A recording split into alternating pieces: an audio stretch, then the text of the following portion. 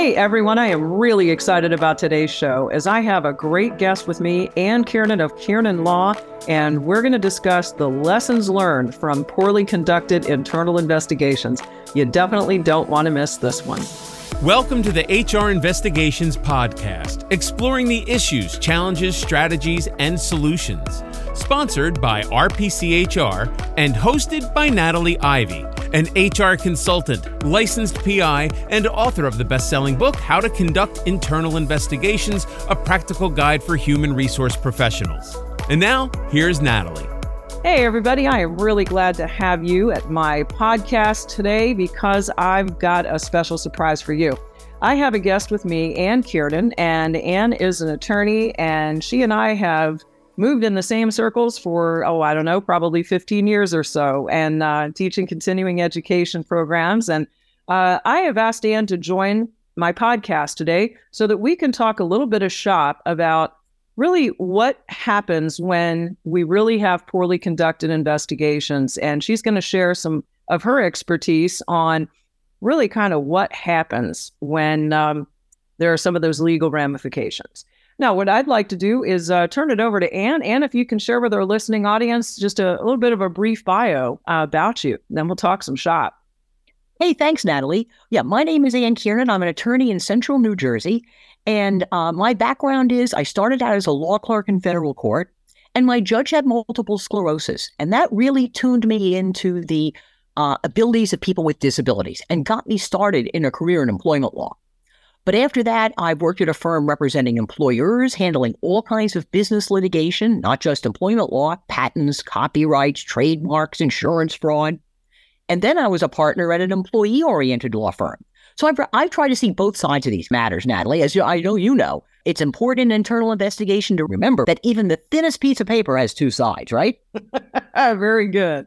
So, Ann, let's talk about the perspective from legal counsel.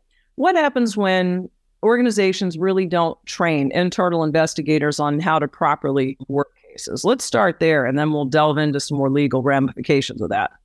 Well, I'm sure you know, Natalie, the old saying that failing to prepare is preparing to fail, right? You've heard that one? Yeah. and that's exactly the same here. If we set people out to do a job who don't know what they're supposed to do and don't know how to do it, we really shouldn't be surprised when the job doesn't turn out right. Yeah. And what I find in my travels, and for my listening audience, you know that I'm a licensed PI and that I've been doing investigations for a long time, and that I also provide training for organizations on investigations. And one of the things that I find really tricky is knowing when to conduct one. And these days, some organizations are conducting investigations into absolutely everything, even just kind of minor issues like my coworker took the stapler off my desk and didn't put it back, and I'm being subjected to a hostile work environment as a result of that. And then we also have, of course, super serious cases.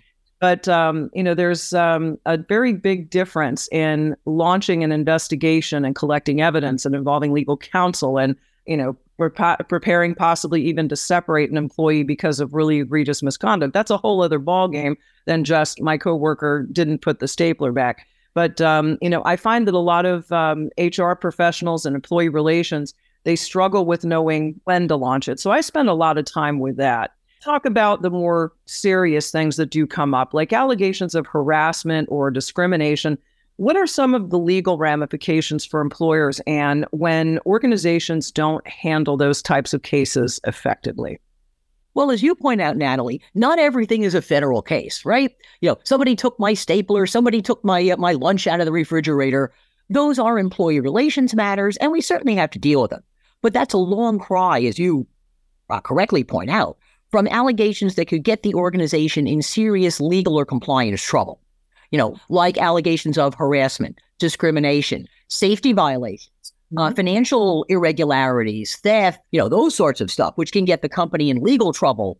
I would think those would go to the top of any list in terms of matters that require a, well-done professional investigation. Yeah.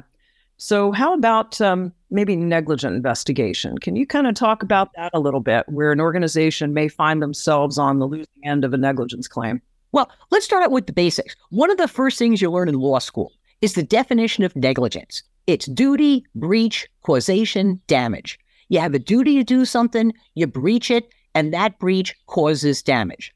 I'm driving a car. I have a duty to keep a safe distance from the car ahead of me. If I breach that duty by tailgating and I rear end them and cause damage, I'm liable. Duty, breach, causation, damage. I'm a surgeon. I need to take out your right kidney. I take out the left kidney. I've breached my duty. I've caused damage. So same here. There's a duty to do this the right way. And if you breach it and cause damage, you're liable. Mm-hmm. So how can you breach that duty? Well, a couple of ways. Failing to investigate at all, ignoring complaints, which can cause liability. That's one problem, failing to investigate at all. Or having an investigator who's already made up his or her mind about the subject.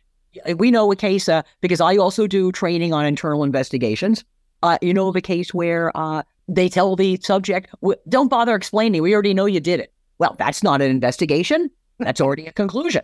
Yeah, absolutely. That whole bias thing, that's one of the things that I talked about in an earlier podcast episode with why a lot of organizations are moving towards centralized teams. They're really wanting to get away from that HR business partner generalist who has the day-to-day responsibility for payroll and benefits and the myriad of other kinds of disciplinary action that may come up because of performance issues.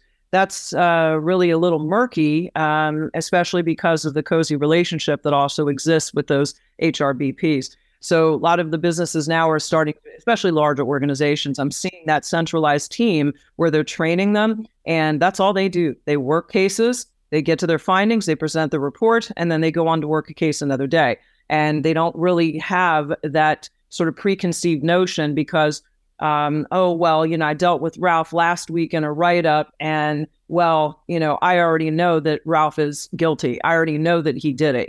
That mindset simply because they may even not particularly care for a particular employee. They, have formulated an opinion about them, and and that's very dangerous. So for the listening audience, those of you who are HR business partners or generalists, this is something that you really need to be thinking about too. If you really kind of look at the case from the outside looking in, even though you yourself may be very objective in handling a case, let's say with this guy, Ralph, you may feel like you could do it, but it isn't really about you, right? It's really about the perception of what other people think. And particularly from where a complainant is sitting, if they really think, oh, well, all I have to do is run to HR and I can get Ralph in trouble, or conversely, you can have a complainant who legitimately is bringing forth a claim, but maybe you are a little biased because that complainant has made previous allegations, right? And you're just completely not wanting to buy whatever their story is. Okay, that's bias. And so if you find yourself in this situation, this is the time that you really do need to be reaching out to legal counsel, right? And that's right. Yeah. And if it were you, Ann, you would probably be recommending a different type of investigator, wouldn't you? Yeah. And that doesn't mean there's anything wrong, that you've done anything wrong. You can't help being human. If you know somebody, if you've got a relationship with them, if you've had a past bad experience, you can't help that. But what you can do is recognize your bias and excuse yourself. That's the professional thing to do. Yeah. And get somebody else. Nobody is so unique that they can't be replaced by somebody else. And we got to remember, the investigation is not just to resolve the internal problem you have. I mean, it's for that, but also for the outside world. If this gets looked at by a court, by an administrative agency, by even a plaintiff's lawyer, and I can tell you as a lawyer, having represented employees, one of the things that will discourage a lawyer from taking a case is a well-done internal investigation. I've had that presented to me. Somebody came in, they brought the results of the internal investigation. I read it and I said, well, what do you want me to do with this? What am I going to, do you agree with, I did all these things. Well, what do you want me to do? I'm not a magician. What I did was negotiate a severance package because that was the best result possible in that circumstance. Terrific. So in that situation, did they send over a copy of their report, or did they give you somewhat of a summary? No, I had a copy. They had written. It was actually what it was. It was a final warning letter based on an investigation. So I did have that, and they offered him a severance package, and I said, "Take the money and run, pal." But that's why the client had a copy of it, because it was contained in a final warning, which did outline the nature of the matters that were the issue. Yeah. Right. So now I'd like to shift gears just a little bit. So, Ann, from your perspective, and having been an attorney for as long as you have, and your experience in specifically litigation, can you give our listeners some examples of some employer lessons learned from mishandling, especially in maybe cases of harassment or discrimination? For instance, we had a case that came up just a couple of years ago. There was a bring your child to work day, and somebody brought in their 15-year-old daughter, and a division executive made a number of very sexual remarks to this high school girl, right?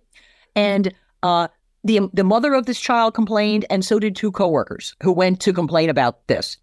Nothing happened. All of them got fired 6 weeks later, allegedly for poor performance. Anyway, there was no investigation. The case was brought claiming retaliation. Well, a jury agreed. Went to a jury trial, $500,000 in damages, plus almost $200,000 in attorney's fees. That tail can wag the dog. And that case was affirmed on appeal. So it's almost $750,000 awarded. And don't forget, there's going to be attorney's fees on appeal, too. So let's say more than $750,000 because nobody investigated. Nobody investigated. Wow. Yep, and these were serious matters, and not just the mother complaining, but two coworkers who also witnessed it. So we had two impartial witnesses. Yeah, and that case is 2017. So this is not exactly ancient history. Yeah, so this is a fairly recent case. Yeah, federal appeals case. Yep, definitely there was some retaliation. It certainly looks like there. Yep. Or the case where a woman complained about having to work with a male coworker at night. This happened in October. She told her supervisor, who did nothing about it. In fact, he said, "Don't tell me, I don't want to know." He actually said that. And the federal appeals court said, "We do not approve of this ostrich approach, ducking your head in the sand, pretending it doesn't exist." And I quote from the opinion, "The supervisor's purposeful ignorance will not shield liability."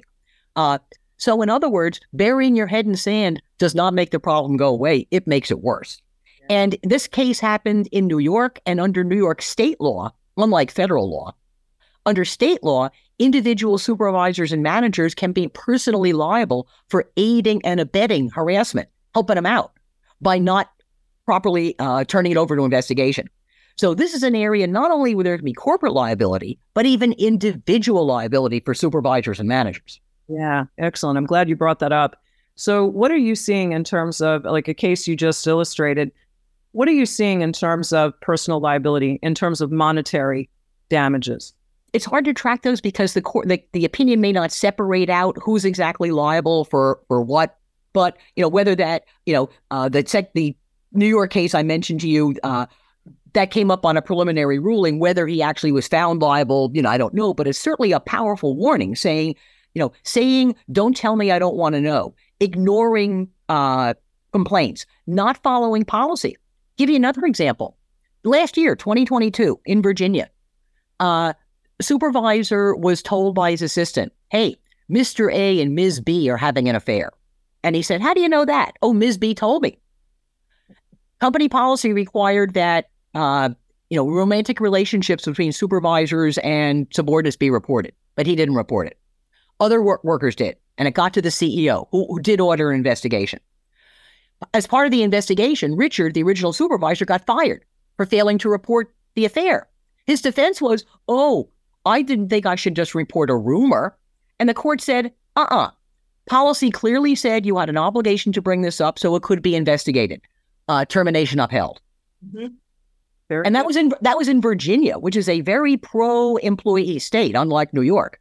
So let's talk a little bit more about cases involving discrimination today. So what are some of the key things that you are seeing with lessons learned regarding discrimination? And maybe, we can look at several different types, whether it's racial or whether it's dealing with equal pay or religion. These problems are not like fine wine or good cheese. They don't improve with age. They're more like fish. They stink when they've been around the place a while. So a good investigation, the gold standard is start within 24 hours. Yeah. Delayed investigations can be painful. Give you a recent example of a case out of the Philadelphia area. Woman reported sexual harassment by a coworker, including touching, but nobody investigated. That was in December. In March, she tells another supervisor that Jose, the man who had been harassing her, and another coworker were retaliating. But nothing happened. Instead, she in fact got reprimanded. That was in March. In June, she again reports harassment by the same man, and they finally fire him. So this is after 6 months of harassment. And the court held that's not it. She's going to get damages because they breached their duty. We talked about duty, breach, causation, damage. And the court held they breached their duty to her when they failed to do a prompt investigation to remedy the past harassment and ensure appropriate supervision of this guy to make sure he wouldn't do it in the future. So that's a case we talked about, duty, breach, causation, damage. There's one right there. Yeah, absolutely. And, when we refer to remedies, let's make sure that our listening audience, especially some who may be newer to HR, can you talk about that word remedy a little bit, Ann? And sure. From a legal perspective, what are some best practices for organizations? Well, the idea of the law, civil law, is to put the person back where they would have been if the bad things hadn't happened, like putting Humpty Dumpty back together again. So we want to compensate for what they've lost, and that could include things like lost wages, value of stock options in publicly traded companies, medical bills, relocation costs, job search costs, that sort of thing to compensate for a loss, front pay going out towards retirement, back pay for the past. And courts also have the power to do things like issue injunctions, a cease and desist order, requiring changes in policies, requiring hiring, promotion, etc. So courts can be very creative in their remedies, requiring training. One of the things that the EEOC, the federal agency, does in every single settlement is require the employer to do training. As you know, Natalie, smart employers do their training so they don't get sued, not as a punishment for after they get sued. Yeah, absolutely. To me, I call that my helmet principle. It's kind of like a motorcycle rider. Those who continue to ride, and I live in the Daytona Beach area, so it's kind of Harley capital of the world. You get people out riding a bike without a helmet on. Well, they go out and they ride the bike, but what happens? Like a friend of mine laid down his Fat Boy Harley on the Black Canyon Freeway in Phoenix a couple of days before his wedding, I might add, and really, really got banged up. John was a guy that never wore a helmet, but after he laid the bike down, what do you think he did? He started wearing the helmet. So what I see as, organizations that have been sued, and one of the things we specialize in is providing training to organizations to meet their EEOC consent decrees. Unfortunately, one client that I worked with, they got really walloped, and it was $16 million. It was substantial. And, they made some very significant changes, and I'm very proud of the changes that they made. But their decree required training for 4 years in a row with anyone who would be required to conduct an investigation. And they had to learn in the training curriculum all of the laws that the EEOC enforces, and they also had to have specific internal investigations training. So when we talk about some of these remedies, it's certainly better for you to just be proactive, to put that type of training in to begin with. And, one of the things I'm noted for saying in the HR community, and, there's best investigations, one you don't have to do. Yeah. And please call your lawyer before you make the stupid mistake instead of afterwards. We'd appreciate it. It's a lot easier to help you if you call up and say, I want to do this. What do you think? As opposed to I did this, So please call us in advance. And, building on what you said, I often make the allegation that what I like to practice is preventive law, like preventive medicine. You want to keep your cholesterol low. Same with here. Let's keep you in good health so you don't have to have a quadruple bypass. You don't have to have a federal litigation. Yeah. So that's how I view it, is a good practice of preventive law. This is why I love you, Ann. I could talk shop with you all day. All right. So in the last part of the podcast, I'd really like you to share a little bit of your experience with our listening audience. Yeah. Around, once an employer has been notified of a lawsuit and maybe, even an employee who's been separated from the company, can you kind of explain that process and a few tips? One thing, Natalie, is, you point out someone who's been separated. In my experience, and I think of my clients, what's even more difficult is having an employee who is currently working for you who has brought a claim. because that creates some incredibly complicated issues of retaliation. So, a litigation with a current employee is much more perilous than litigation with an ex-employee, because you still have to deal with them as an employee, and you have to make sure you're doing appropriate performance management, et cetera, without it looking retaliatory. So talk about walking a tightrope. Oh, absolutely. As a consultant, I would definitely have weighed in on some of those conversations. Yeah. Let's say when you are in receipt of a lawsuit, so whether it's a current employee or a separated employee, what's kind of the sort of step one? Number one, call your lawyer. Number two, call your insurance company. Number one, call your lawyer, let you know, because the most important thing your lawyer can do is get you an extension of time. That's the first thing any lawyer is going to do getting in, is get you more time. So the lawyer has a chance to analyze the situation. So number one, hire a lawyer and get more time. Number two, call your insurance company. See if you have coverage, because that may dictate what lawyer handles it, how they handle it. If you carry EPLI, Employment Practices Liability Insurance, does your policy cover that? EPLI doesn't cover everything. EPLI probably does not cover wage and hour claims, for instance. It won't cover punitive damage claims, but it may well fund your defense, pay for your lawyers. That would be step number two, is call your insurance company. Step number three, put a freeze. Immediately stop all routine destruction of records, et cetera. I just this morning read a case where a company got sanctioned because their employee destroyed texts that were supposed to be preserved during a litigation. So please put in a freeze order, a litigation hold, stop all regular destruction of records and preserve all the records, because having records missed that are needed is terribly problematic. I have had clients held in contempt in federal court. It's no fun for anybody. And once you've done that, put a freeze on, then if you haven't done an internal investigation already, it's certainly time to start one. Yeah. Yeah. It's rare that you get a lawsuit where you have had no inkling at all of a problem. That's rare. It can happen, but it's rare. Yeah, I agree. Usually some aspect of performance management is usually what I see. And then that tends to spark it. Well, you've seen it, Natalie. People get written up, put on a plan, and all of a sudden, FMLA, workers' comp, like mushrooms after a spring rain, they show up, right? Oh, I love it. In our final wrap up, so any specific best practices or tips that you can share with the group on working with legal counsel? Please tell us the truth the first time. It is very, I understand people always talk about things from their own perspectives, and I understand that. But to have a client who doesn't tell you the full story makes it much more difficult to represent you. We're here to help. So you've got to tell us the bad parts as well as the good. So please tell us the truth so we can help you best. It may not be as bad as you think. Be open with us. The more work you can do as a client, the less we have to do as a lawyer. So if you will review your documents before we get them, that makes our job easier. So it's to be a teamwork. A good lawyer is your teammate, and there should be joint decision making. The lawyer will give you the legal aspects, and then you weigh in on your corporate values, your whatever your business strategy is, and try to come to the best solution. So in the best analysis, it's a good team. Fantastic. As always, Ann, it's always a pleasure. Oh, it's always a delight, Natalie. Oh, great. So I'll tell you what, this has been a really super episode, and I want to thank everybody for joining us today. And I certainly look forward to having you back at another one of our HR Investigations podcasts. See you, everybody. Until next time.